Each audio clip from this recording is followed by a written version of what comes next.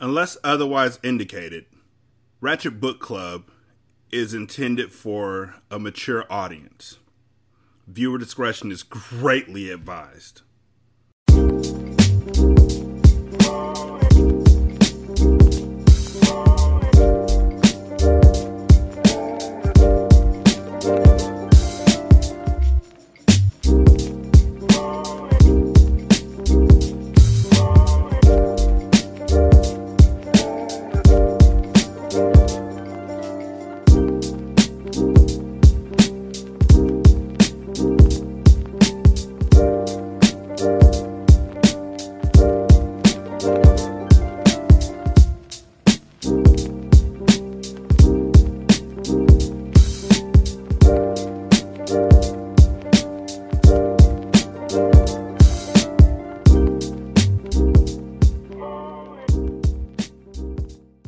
Welcome to Ratchet Book Club, where we read hood classics and good classics. I'm Derek. 916-633-1537, Ratchet and Ratchet at gmail.com, Ratchet Book Club on Twitter, Ratchet Book Club on Facebook. Chapter 8. I got a thing for a woman with aggression. Carter. Carter erupted out of his sleep, immediately reaching for the handgun that lay at his bedside. It was instinct for him, especially during times of high stress. He would rather pop first and ask questions later than to be caught slipping. Only this time, it was only Yasmin's face that he saw. Her expression was fearless and held a bit of impatience as she raised an eyebrow at him. "You're going to shoot me?" she asked. Carter lowered his weapon and swiped his tired eyes with his hands as he shook his head to wake himself up. The hell was she doing in his suite? "My fault, Ma. It's habit," he said as he climbed out of the comfort of the plush bedding, exposing his shirtless body. "You don't knock, huh?" "People knock when they're guests. I own this entire property. No need for me to tiptoe around my own establishment," she replied with a smile. "I didn't mean to alarm you." "But what? You literally broke into his room talking about I ain't gotta knock because I own the motherfucker. I didn't mean to alarm you. I was asleep. What were you doing while I was asleep?" Like, I've read horror stories about people who would just break into people's house and just stand over them while they're sleeping, like next door neighbors and shit. I would have shot you. I would have. I'm jumpy. I would have shot you. It don't even matter. Would have been blood stains all over the wall. And what I'm going to tell you right now is, if this turns into a love affair between him and Yasmin, I'm pissed off. Because at least when Zaire had his moment with Ileana, he thought Breeze was dead. He thought she was dead and gone, and so he was just moving on with his life. You know Mia Moore's alive. You're the one who left her behind. So if you go out there and get your freak on with this woman, it is an unforgivable sin because you're supposed to be so in love with this woman that you haven't even been focused on. Let's tighten this up. He could see the amusement in her eyes. "I'm funny?" She shook her head. "Not at all, Mr. Jones," she replied. "I find you quite intriguing. Men here don't carry the same air of confidence that you do. You're dangerous," she said. "You shouldn't sneak up on dangerous men then," he replied. "I happen to like danger," she said flirtatiously. "How'd you sleep?" "Well, my father explained to me the circumstances that brought you here. I can only imagine the stress that you built up. I've arranged something for you and the others. I think you'll find it very pleasing, Mr. Jones," she said. "Call me Carter," he corrected. She nodded. "Carter," she said. She walked up on him, standing closely as she placed a finger on his chest. "Shower, get dressed, and then follow these instructions. It's my job to fulfill your needs." He felt his manhood jump at the insinuation of her words. He would have to tread lightly around this siren. Images of her petite body bent over in front of him flashed through his mind, causing him to harden. It had been a while since he had been inside of a woman. Mia Moore had been recovering from the delivery of their child. He had been on the run for his life. He hadn't realized how backed up he had been until he felt his desire building in this moment. She stepped closer, pressing her body against his, feeling his wanting. She moaned softly. "You're definitely not like the men in Saudi Arabia." That's the best I can do after doing the voice. Y'all can shut the fuck up. See, because it could have been, You're definitely not like the men in Saudi Arabia. Do you see how off-putting that is as far as the, you're not. It's like when you go to a fast food restaurant And they have the recorded greeting at the drive-thru. And so you hear, "Welcome to McDonald's. Today our special is a 2 for $5 on the Egg McMuffin. Place your order when you get ready." "This is Kyle." Like, what? Wait, what? Kyle, where'd Sarah go? "Oh, that's just a recording." Dog, you shouldn't do that. You should place your own recording. Because it go from, "Welcome to McDonald's, this is Kyle." It's kind of fucked up. Anyhow, she shook her head. Not one to let his little head do the thinking for him, Carter stepped back, putting room between them. "I'll see you in half an hour. Monroe and Zaire have already received their invitations," she said. She turned and strutted out of the room, and Carter couldn't help but wonder about what was underneath the clothes that she wore. Her body, bitch! I don't understand the illusion or the amour of lingerie in the first place. Like, I will fuck my wife when she's wearing a t-shirt that's mine with my name on it and my face on it. I will fuck my wife if she's naked. I will fuck my wife if she's clothed. I will fuck my wife when she's wearing a paper bag with 2 holes cut out of it because we're at a Saints game back in 1993. Why imagine what she's got on underneath it? All you should be imagining is what your wife is doing at this moment. I just don't like cheaters. I don't like it. And I don't like them insinuating that somebody's going to cheat either. It pisses me off. It's a whole thing. He shook his head, hoping that he hadn't just run from one problem only to bump right into another. It was obvious that Yasmin was trouble just waiting to happen. "I saw you were trouble when you walked in." I don't know anything else past that line because I also haven't listened to Adele's new CD either. I guess I should because she's dating a black dude. So maybe she's got some hip hop on.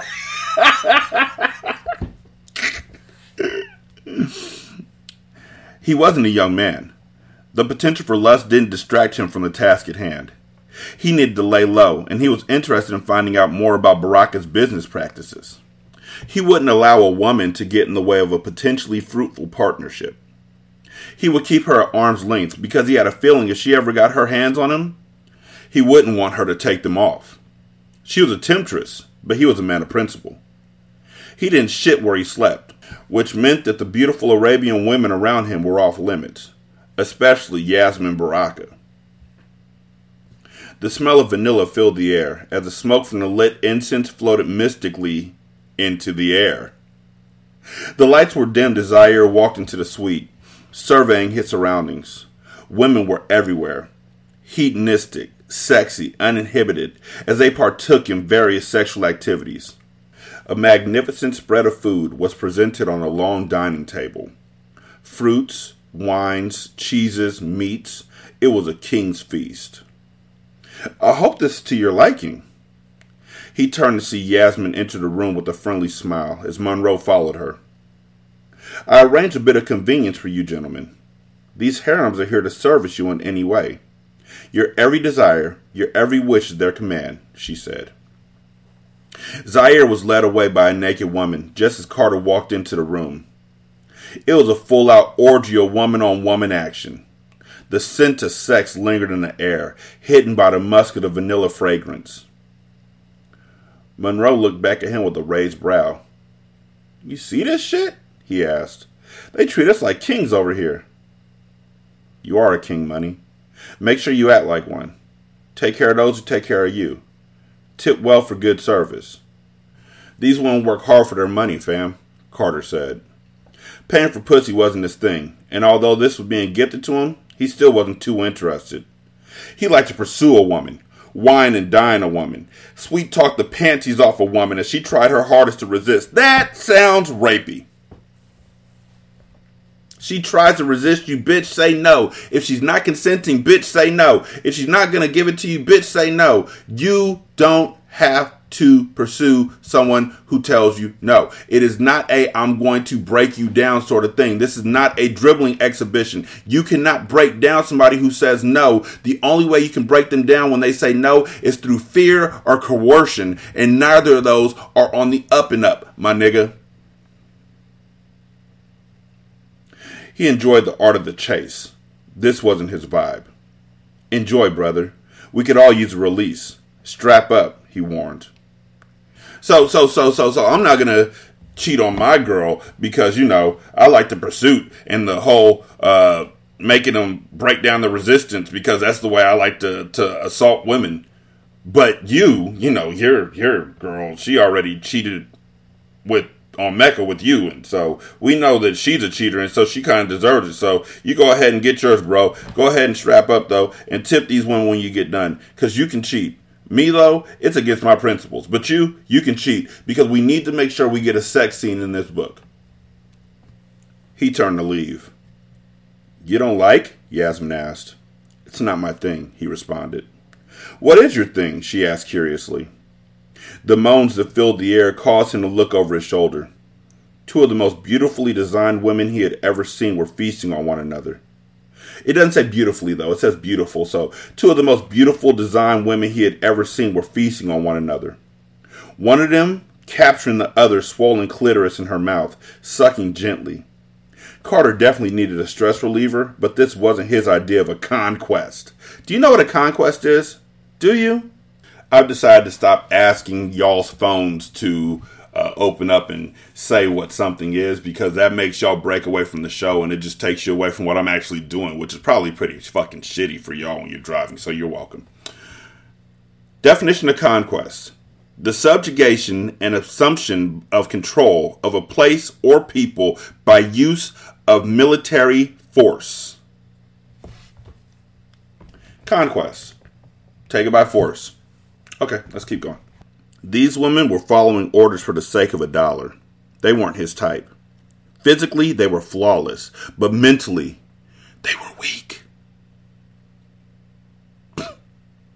I got a thing for a woman with aggression, he replied. Well, I'll have to see if I can accommodate that, she said. How would she say that if you put a question mark at the end of that? And why is that a question when it's clearly a statement? Well, I'll see if I can accommodate that, she said. Since this isn't your type of party, maybe you'll join me for the evening. I can show you around. Carter reluctantly agreed. The last thing he wanted was to offend Baraka's daughter. They were his hosts, and if it hadn't been for them, he would be in police custody by now. He nodded and followed her out of the room. She led him to the front of the resort and out to the valet, where an armed bodyguard waited for her. I don't think I'll be needing you tonight, Aki, she said to the 6'9" threatening presence. I think Carter can protect me just fine, although you will have to drive. Why is that? He asked. Women aren't allowed to drive in Saudi Arabia. I have an SUV and a driver to escort me at all times, but I thought you might like to test out my Lamborghini. So that threw me off, because she was talking to Aki and said, I think Carter can protect me just fine, although you will have to drive. And that would imply that she's saying Aki will still have to drive, but she's actually talking to Carter. So, your father instructed me to escort you whenever you leave the property, Miss Baraka, her bodyguard spoke. He was a mammoth of a man, and Carter didn't doubt that he provided excellent protection. His menacing looks alone would probably deter anyone from pushing up on Yasmin. I got it, homie, Carter said coolly as he placed his hand on the small of her back and guided her into the car. He walked around and jumped into the driver's seat before speeding away from the resort. Why do you have a lamb if you can't even drive it? He asked. Because I can ride it, she responded seductively. Big toys, fast toys, they're my thing. I get off on the finer things in life. She maneuvered in her seats as if her thighs were on fire, and in actuality, they were. She yearned to be touched by a man like Carter. The fuck is up with these women falling under these guys' spells? The darkness of his skin, colorism, the confidence in his stride, the smoothness in his words. It all made her panties wet. She wondered what it would be like to be the girl on his arm. To feel his hands on her ass, she rode him slowly. Saudi men were too damn docile. She wanted a man that would pull her hair as he slid into her from the back. One that would bust his gun if another lusted after her too openly. She wanted a man with swag, and Carter Jones was dripping with it. So let me get this straight. This rich-ass mogul, like a tycoon in Saudi Arabia, wants a thug who will pull out his gun and shoot somebody if they looked at her too hard. Okay. You're bad, Ma, he said with a chuckle. I'm good at it, too, she replied. He shook his head and increased his speed, feeling the horsepower of the engine. "These ain't the kind of problems you want, Ma. Trust me," he said, his thoughts flashing to Mia Moore. She was a live wire, and he loved it. It was her touch, her companionship, her wit that he was craving. Even if he used Yasmin in the bedroom, she could never make up for the other roles that Mia Moore served in his life. Without her, he felt a void, sexually and otherwise. He was missing his lady, and it showed. Yasmin noticed a look of concern on his face and couldn't help but to pry.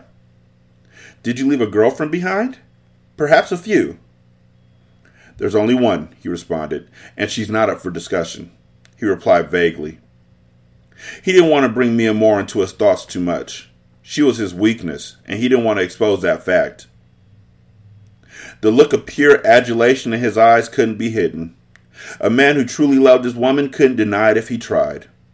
Yasmin didn't know Mia Moore, but she couldn't help but envy her slightly. Kind of like, Ileana resented Breeze without even knowing Breeze and was jealous of her because even though she was a drug cartel princess, just like Breeze, she still was susceptible to the wiles of little-ass Zaire. She's not here. What a fool of a woman to let him venture so far away from home, especially when there's a woman like me, waiting for her to slip up, Yasmin thought. Yasmin guided him to the local market where rows and rows of the city's finest craftsmen set up shop each day to sell their goods. Carter stood out amongst a sea of cloaked men and women. The heat beat down unbearably on him, causing him to remove the jacket to his Gucci suit and unbutton his Oxford shirt slightly. "I should have warned you about the temperature," Yasmin chuckled. "This isn't America. It's like a melting pot in this desert climate." She removed a linen scarf from her purse and reached up to wipe the sweat from his brow. Their eyes connected, and she gave him a coy smile before withdrawing her hand and leading him through a rows of vendors. The people of Saudi Arabia flocked to him as he walked the streets.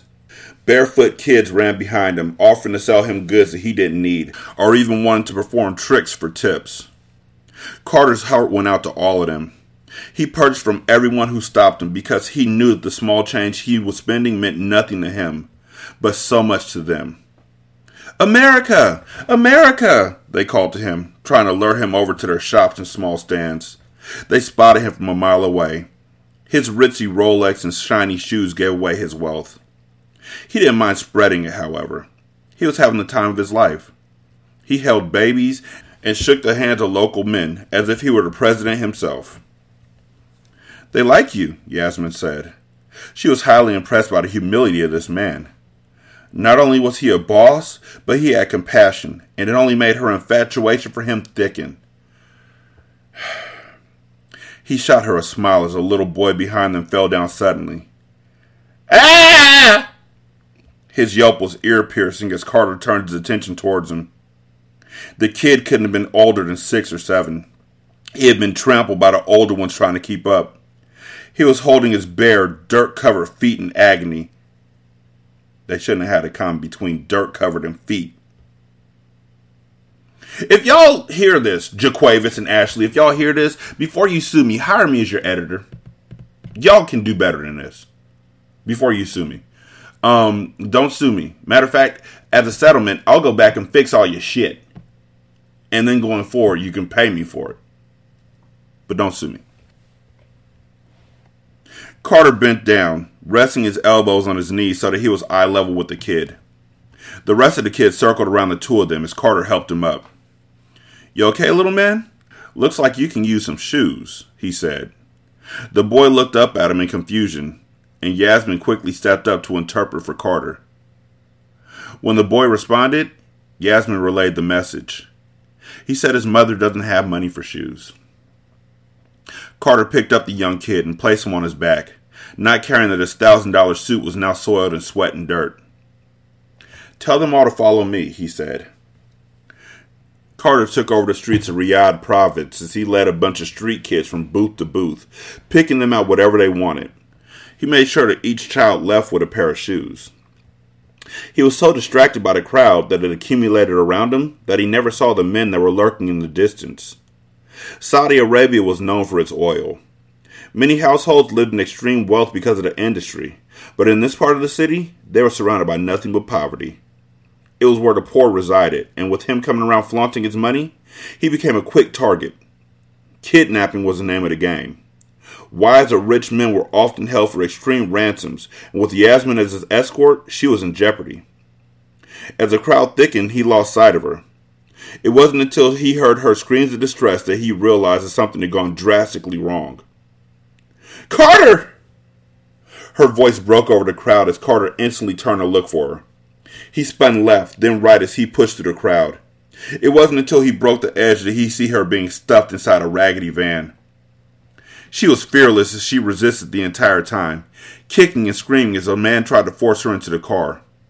"Shit!" he uttered as he ran full speed back to the Lambo. If he lost sight of the van, there would be no getting Yasmin back. This wasn't his country. He didn't know the land or the language. All it took was for them to get away from the scene of the crime for her to be lost forever.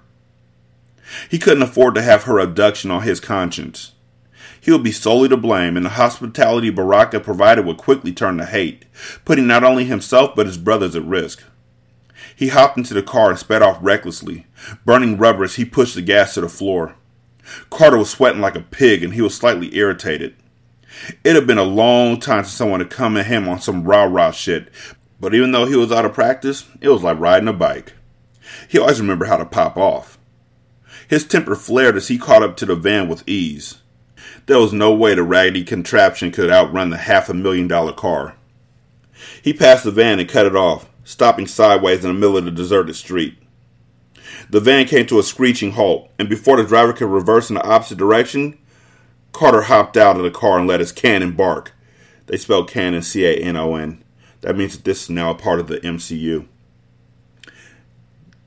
For those of y'all, look. So, cannon, C-A-N-N-O-N, is the huge gun that fires cannonballs. Cannon, C-A-N-O-N, is to add something into a world, to make it part of a bigger picture. So, canonically speaking, when the shit happened at the end of Venom, There Will Be Carnage, that put him into the MCU canonically.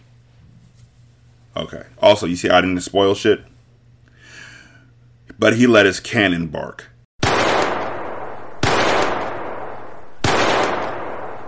He couldn't really see through the nasty windshield of the van, but he knew exactly where the driver was supposed to be sitting. And when he heard the horn blare out of nowhere, he knew he had hit his mark. Suddenly, a second man hopped out of the van, holding Yasmin at gunpoint. She was already gagged and bound as the man held a pistol, point-blank range at her head. His face was wrapped in Arabic garb, concealing everything but his menacing eyes. He screamed at Carter, making demands that Carter couldn't understand. There wasn't time to think, no time to do anything but react, and as Carter pulled his trigger, his heart stopped momentarily. The bullet lifted the man off his feet and laid him flat. He rushed to Yasmin's side, snatching the blindfold off of her to find her hysterical underneath. It wasn't until he looked down did he see that he had hit the man between the eyes. Yasmin clung to him as he picked her up and carried her back to the car. "Let's get out of here," he whispered as she hugged his neck tightly. She pulled back and looked him in his eyes before placing her lips on top of his. His adrenaline pumped as sparks flew between them. A few seconds passed before Carter turned away. "I can't," he whispered as he placed her in the passenger seat. He cupped her cheek. "You okay?" She nodded and turned her feet inside as he closed the door. Carter ran his hands over his neatly waved Caesar cut and blew out a sharp breath. "The hell am I getting myself into?" he thought. He hopped inside and pulled away from the bodies that he had left leaking in the middle of the street. He was supposed to be lying low, not adding to his body count. As he glanced over at Yasmin, he realized that he was putting himself at risk in more than one way. It's time to press chill, he thought. Today could have ended badly. It could have easily have been me circled in chalk. No, it couldn't have. Nigga, what? They kidnapped her. Like, they kidnapped her. There was no way you were going to be in chalk. It could have been her kidnapped. and then you dealing with the consequences, but it couldn't have ended up with you being kidnapped or lying in chalk, because in all honesty, they looked at you spending all types of money and for some reason just decided that she was your wife, which I can understand. That makes kind of sense in my head. So they thought that she was your wife and they were going to hold her for ransom and you were going to pay for her. And instead you pulled out a gun and fired blindly into a van, happening to hit the driver in the head. You don't know where she was sitting at in that van, but you still decided to bust your gun. You still decide to pull out your 3, 5, 7 and get loose. So you put her in danger by flossing for these kids, which is a nice thing to do, sure. You put her in danger. You got her kidnapped. That's on you. They didn't even know that she was rich. They just picked her up thinking you were rich. That's on you. And now you're over here cupping her cheek and holding her face, and she gives you a kiss, and you don't pull away immediately and be like, nah, ma, I told you. I got a wife. I got a girl at home. I'm not doing this. You let it linger for a few seconds before you pull away, and then you're cupping her cheek, and now you're giving her mixed messages, dog. Like, come on, fam. Please don't tell my father, she whispered as they pulled back up to the resort. I just want to forget that today even happened, and if he finds out, he'll increase my security. They suffocate me as it is. How old are you, Ma? He asked curiously. 25, she responded. Too old to have a babysitter. Carter looked at her seriously and replied, Men protect priceless possessions. You're irreplaceable. It's important to keep you safe. You are not a woman. You are a possession for your father to keep safe. Men protect prized possessions. Do you know what a man's prized possessions are? Do you, Yasmin? It is clearly you, your daddy's hotel, a PlayStation 5, and an Xbox Series X. All of those require bodyguards because they are prized possessions. And women are nothing more than possessions. I play with my wife until I get tired of her. Then I put her away and I pull out my PlayStation 5. Thank you. Just a quick poem by a hotep. I play with my wife's buttons after I play with my Xbox's buttons. One gets turned on when the other one gets turned off. Free Tukey. Just some hotep shit. But I'm used to it. Misogynistic, possessive type shit. Okay. She blushed and replied, Thank you for saving my life today. If you hadn't been there, you wouldn't even have been there if it weren't for me. I appreciate you taking me down here and showing me your city, but don't jump out of character for me. I get the feeling that you never shook the hand of a poor person in your life. You were put in danger because you were out of your element, he replied. Yep, let me just go Zaire on you real quick and tell you the real shit. You don't know shit about the streets. You don't know poor people. You don't even, what? You don't know nothing about this block. I took you out there. That was my fault for enriching your mind.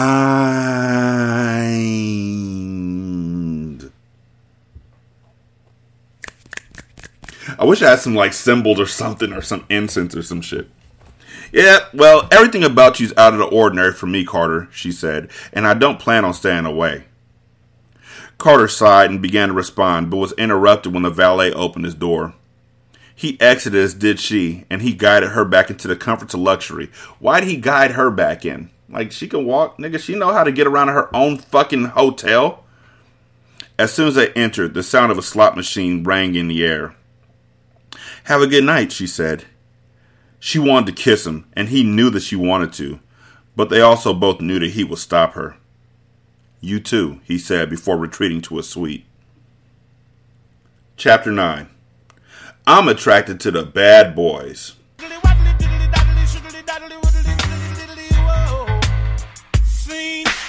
Lena. Bang! The sound of the loud bell sent the beautiful horses bolting as the race began. That was a bell? They put bang for a bell? Really?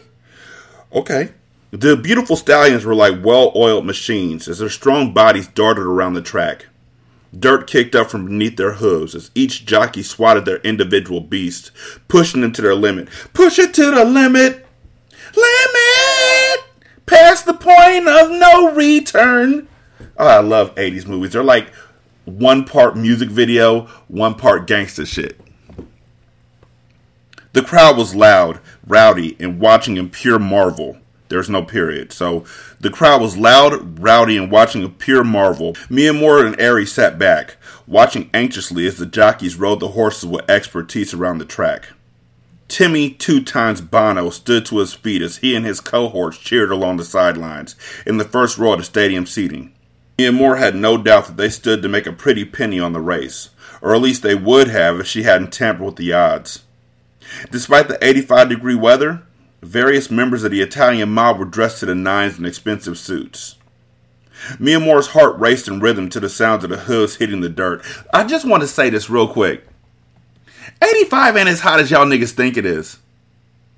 I guess it's California narcissism, but when you live in a place where 85 is just like spring, nigga, wait till you get to 109. You can wear a suit in 85 degrees and be alright. You might want to unbutton the top button a little bit, but you're going to be alright. 85 is hot. Y'all better get y'all Minnesota A-OK asses out my face. Yeah, oh, yeah, you know, you betcha. Asses out my face. Head ass. She could hear the stampede in her ears and feel adrenaline pumping in her chest as she fisted the guardrail in front of her. Mona Lisa was in the lead, and Mia Moore had to admit it was an exquisite animal. It was strong and determined, as its nostrils flared while its legs moved swiftly. Mia Moore was enthralled. She anxiously stood to her feet. Why isn't it working? She wondered as she watched as Mona Lisa neared the finish line. Aries, it's not... Before she could finish her sentence, Mona Lisa suddenly bucked and raised on its hind legs. The entire crowd stood and gasped as the horse seemed to freeze in midair, kicking its front legs in distress. The jockey struggled to hold on, but was thrown off as Mona Lisa fell with a loud thud to the ground. The stampede of the other horses raced right past the champion-bred animal. No one seemed to focus on the winner, as an underdog stole the race, and an emergency team rushed out onto the track. Mia Moore glanced at the Italian mobsters and saw not one trace of jovial excitement in their expressions. They had each lost a fortune, as had most of the people in attendance. She had to force herself to keep the sly grin off her face. "Let's go, Mia," Aries whispered. Mia Moore tore herself from the scene as she thought of the next part of her plan. Now she had to set up the proposition to get Broom to drop the case against the cartel. Lena sprayed her Dolce blue perfume as she stared at herself in the mirror. The emptiness that occupied her eyes were undeniable. As much as she wanted to tell Odom he was wrong, she knew that he was right. He could see through the fancy clothes, chauffeured cars, and queen on the throne persona. There shouldn't be a comma between throne and persona. Lena craved normality. If she was a normal girl in a normal world, her man would still be with her. He wouldn't be faking his death or running from federal cases. Sadness was paralyzing, and she had been forcing herself to live in a fog ever since Monroe had first disappeared from her life. Mecca and Monroe had consumed her with lust, with love, with money, and power. She had been so sucked in by it all. Like a moth to a flame, it was also enticing. Also, like a moth to the flame, burnt by the fire. That's the way love goes. If y'all have not yet seen the show on Hulu, the 2020, it wasn't 2020, it was the New York Times, about how Justin Timberlake and white people in CBS royally fucked over Janet Jackson, I recommend it to each and every one of y'all. It's a watch. It really is. Fuck Timberlake. With that said, I still listen to some of his music, but I listen to it while saying, fuck this dude! So on every chorus break, I'm like, fuck this dude! Just to remind myself. Now, don't think that that means I listen to motherfuckers like R. Kelly, though. That nigga is dead to me. Real talk. Now she had been burned and Odom was there, saying all the things that she wanted to come from Monroe's lips. No, she didn't want Odom, but she would love to experience life on the right side of the law. She stepped into her Donna Karan dress and maneuvered her arms awkwardly to zip it to the top. She placed a blazer over it and slid into 6-inch heels. She exited her bedroom and descended the steps to find her son playing boisterously with Breeze. "Thank you for keeping him," Lena said.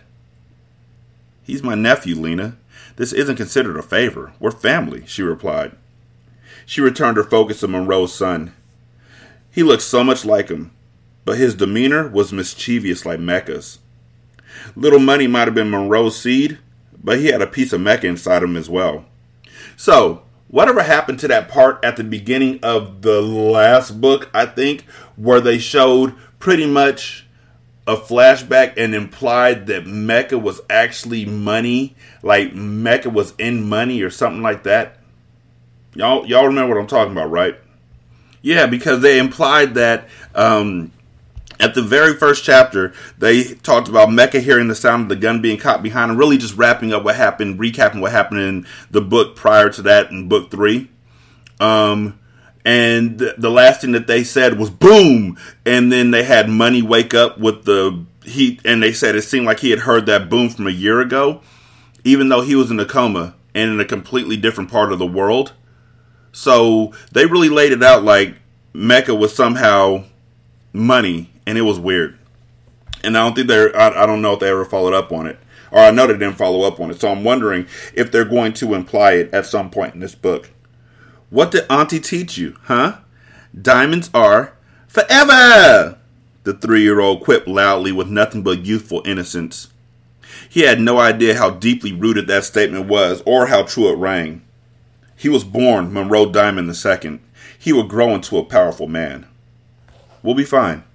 Just get the money, finish his business, and tell Odom to quit stalling you. Lena nodded and then kissed Breeze on the cheek before leaving. The attention that Odom showered Lena with was flattering, but instead of making her feel good, it made her feel uncomfortable. She wanted Monroe to do those things. She wanted him to say the things that Odom said so eloquently. She wanted a square life. She could not endure any more of the streets. Although they came with many perks, if Monroe wasn't there to enjoy them with her, it wasn't worth it. Lena smiled at her driver as he held open her door, and she slid into the back seat. Her thoughts were so plentiful that they distracted her and made the 30-minute drive fly by.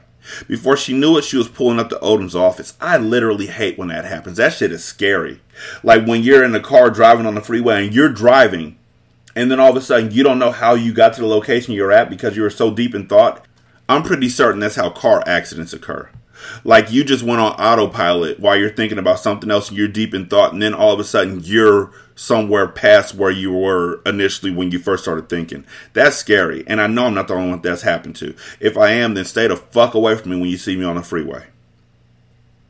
Also, Lena had a driver, so she and I are clearly not built alike. Still, stay the fuck away from me on the freeway. Especially if I'm near the wall. That shit, I don't know why, but that shit, if the wall's too close to my car, I don't like it. I don't like it. Passersby stopped as they attempted to see who was pulling up, as the driver hit his hazards and hopped out to open her door.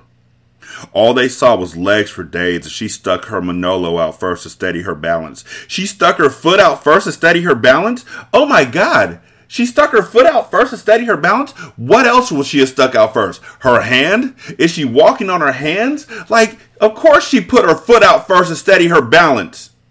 The fuck? Lena exited smoothly, ran her hands over the fabric of her dress to smooth the wrinkles, and then double-stepped it into the building. Oddly, butterflies filled her stomach. So much weighed on her shoulders.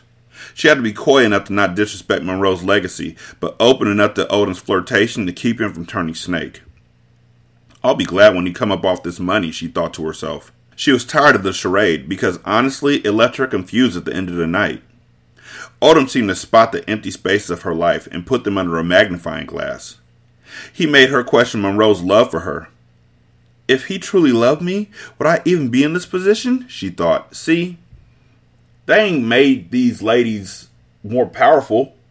They still made them the same weak-ass women that they wrote them as. Like, she's still a flip-flopper. Breeze is still going to do something at this point where she tries to act hard even though she's been through so much in her life. Mia Moore is still like, my first thought is to be next to Carter. There's no growth even though they're by themselves. Stop it. Of course he loves you, she whispered, scolding herself. This man is about to stop playing with my money. I'm not leaving here today until it's in my possession. Lena's step was more confident as she marched into Odom's office with determination. Good morning, Miss Devereaux, the receptionist greeted at first sight. The many calls she had been instructed to place and flowers she had ordered for Lena on Odom's behalf, the woman was very familiar with Lena. Please, go right in. He's expecting you. Lena gave the woman a gracious smile and headed into Odom's office. She went to close the door, but Odom interrupted her. "Leave it open," he said with a direct tone. Lena paused and looked at him. "Sit." He passed her 2 manila folders, sliding them across the table. "This concludes our business. The account numbers and trust information is inside the folders. Thanks for coming by." Lena was taken aback by his tone and change of attitude. Just last night he was sending flowers, she thought. She was confused. He was abrupt with her, almost rude. He didn't even look her in the eyes as he spoke to her. He looked up from his desk. "You're still here because..." He let the words linger, and Lena jerked her head back, insulted. She flipped through the page of the manila folder and saw that all that she needed was inside. The jig would have been up anyway. Now that she had all the cartel's assets in her possession, she no longer needed to play nice. Lena stood to her feet abruptly. There was a weirdness in the room, as if there was an invisible elephant between them. "Fuck it. I got what I came for," she thought. She turned on her heels, but the nagging feeling that something was awry wouldn't let her leave without finding out what the hell was going on. She stopped as she reached the threshold of the door. Turning to Odom, she opened her mouth to speak, but Odom held up his hand to stop her. "Just leave, Lena.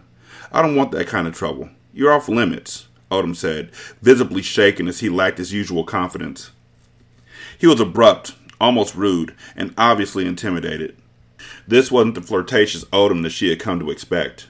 In fact, it was almost as if someone had set him straight, and she knew only one man that would do such a thing on her behalf.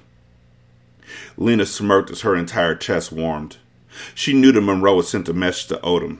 He had reached all the way across the world to put a man in his place for coming at his lady. It was then that she realized that no matter what the burdens, she loved the swag of being with a dope boy, especially one that had risen into infinite power.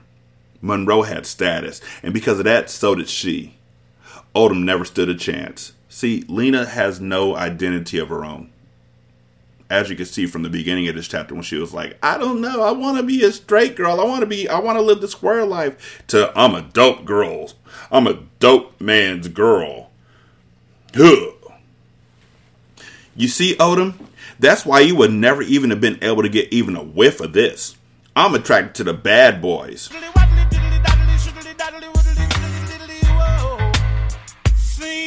And the fact that you were so easily scared off shows exactly how much bitch you have in you, she said with a laugh.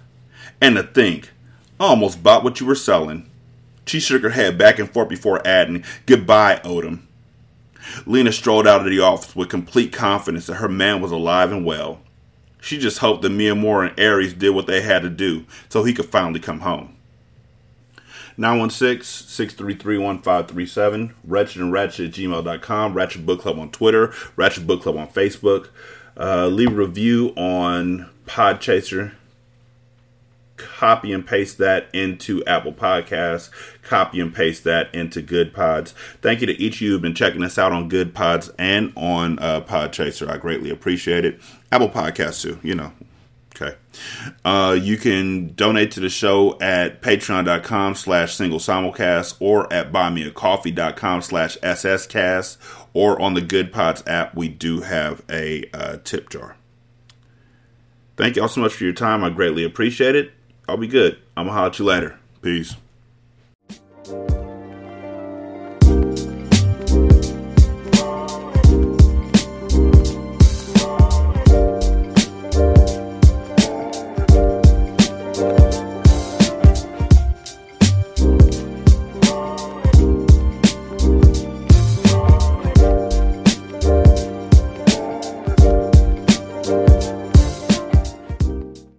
The intro and outro to Ratchet Book Club is by That Kid Garan, and it's called Goodbyes. You can email him at tkgbeats94@gmail.com for more information on how to lease this beat. This is Single Simulcast.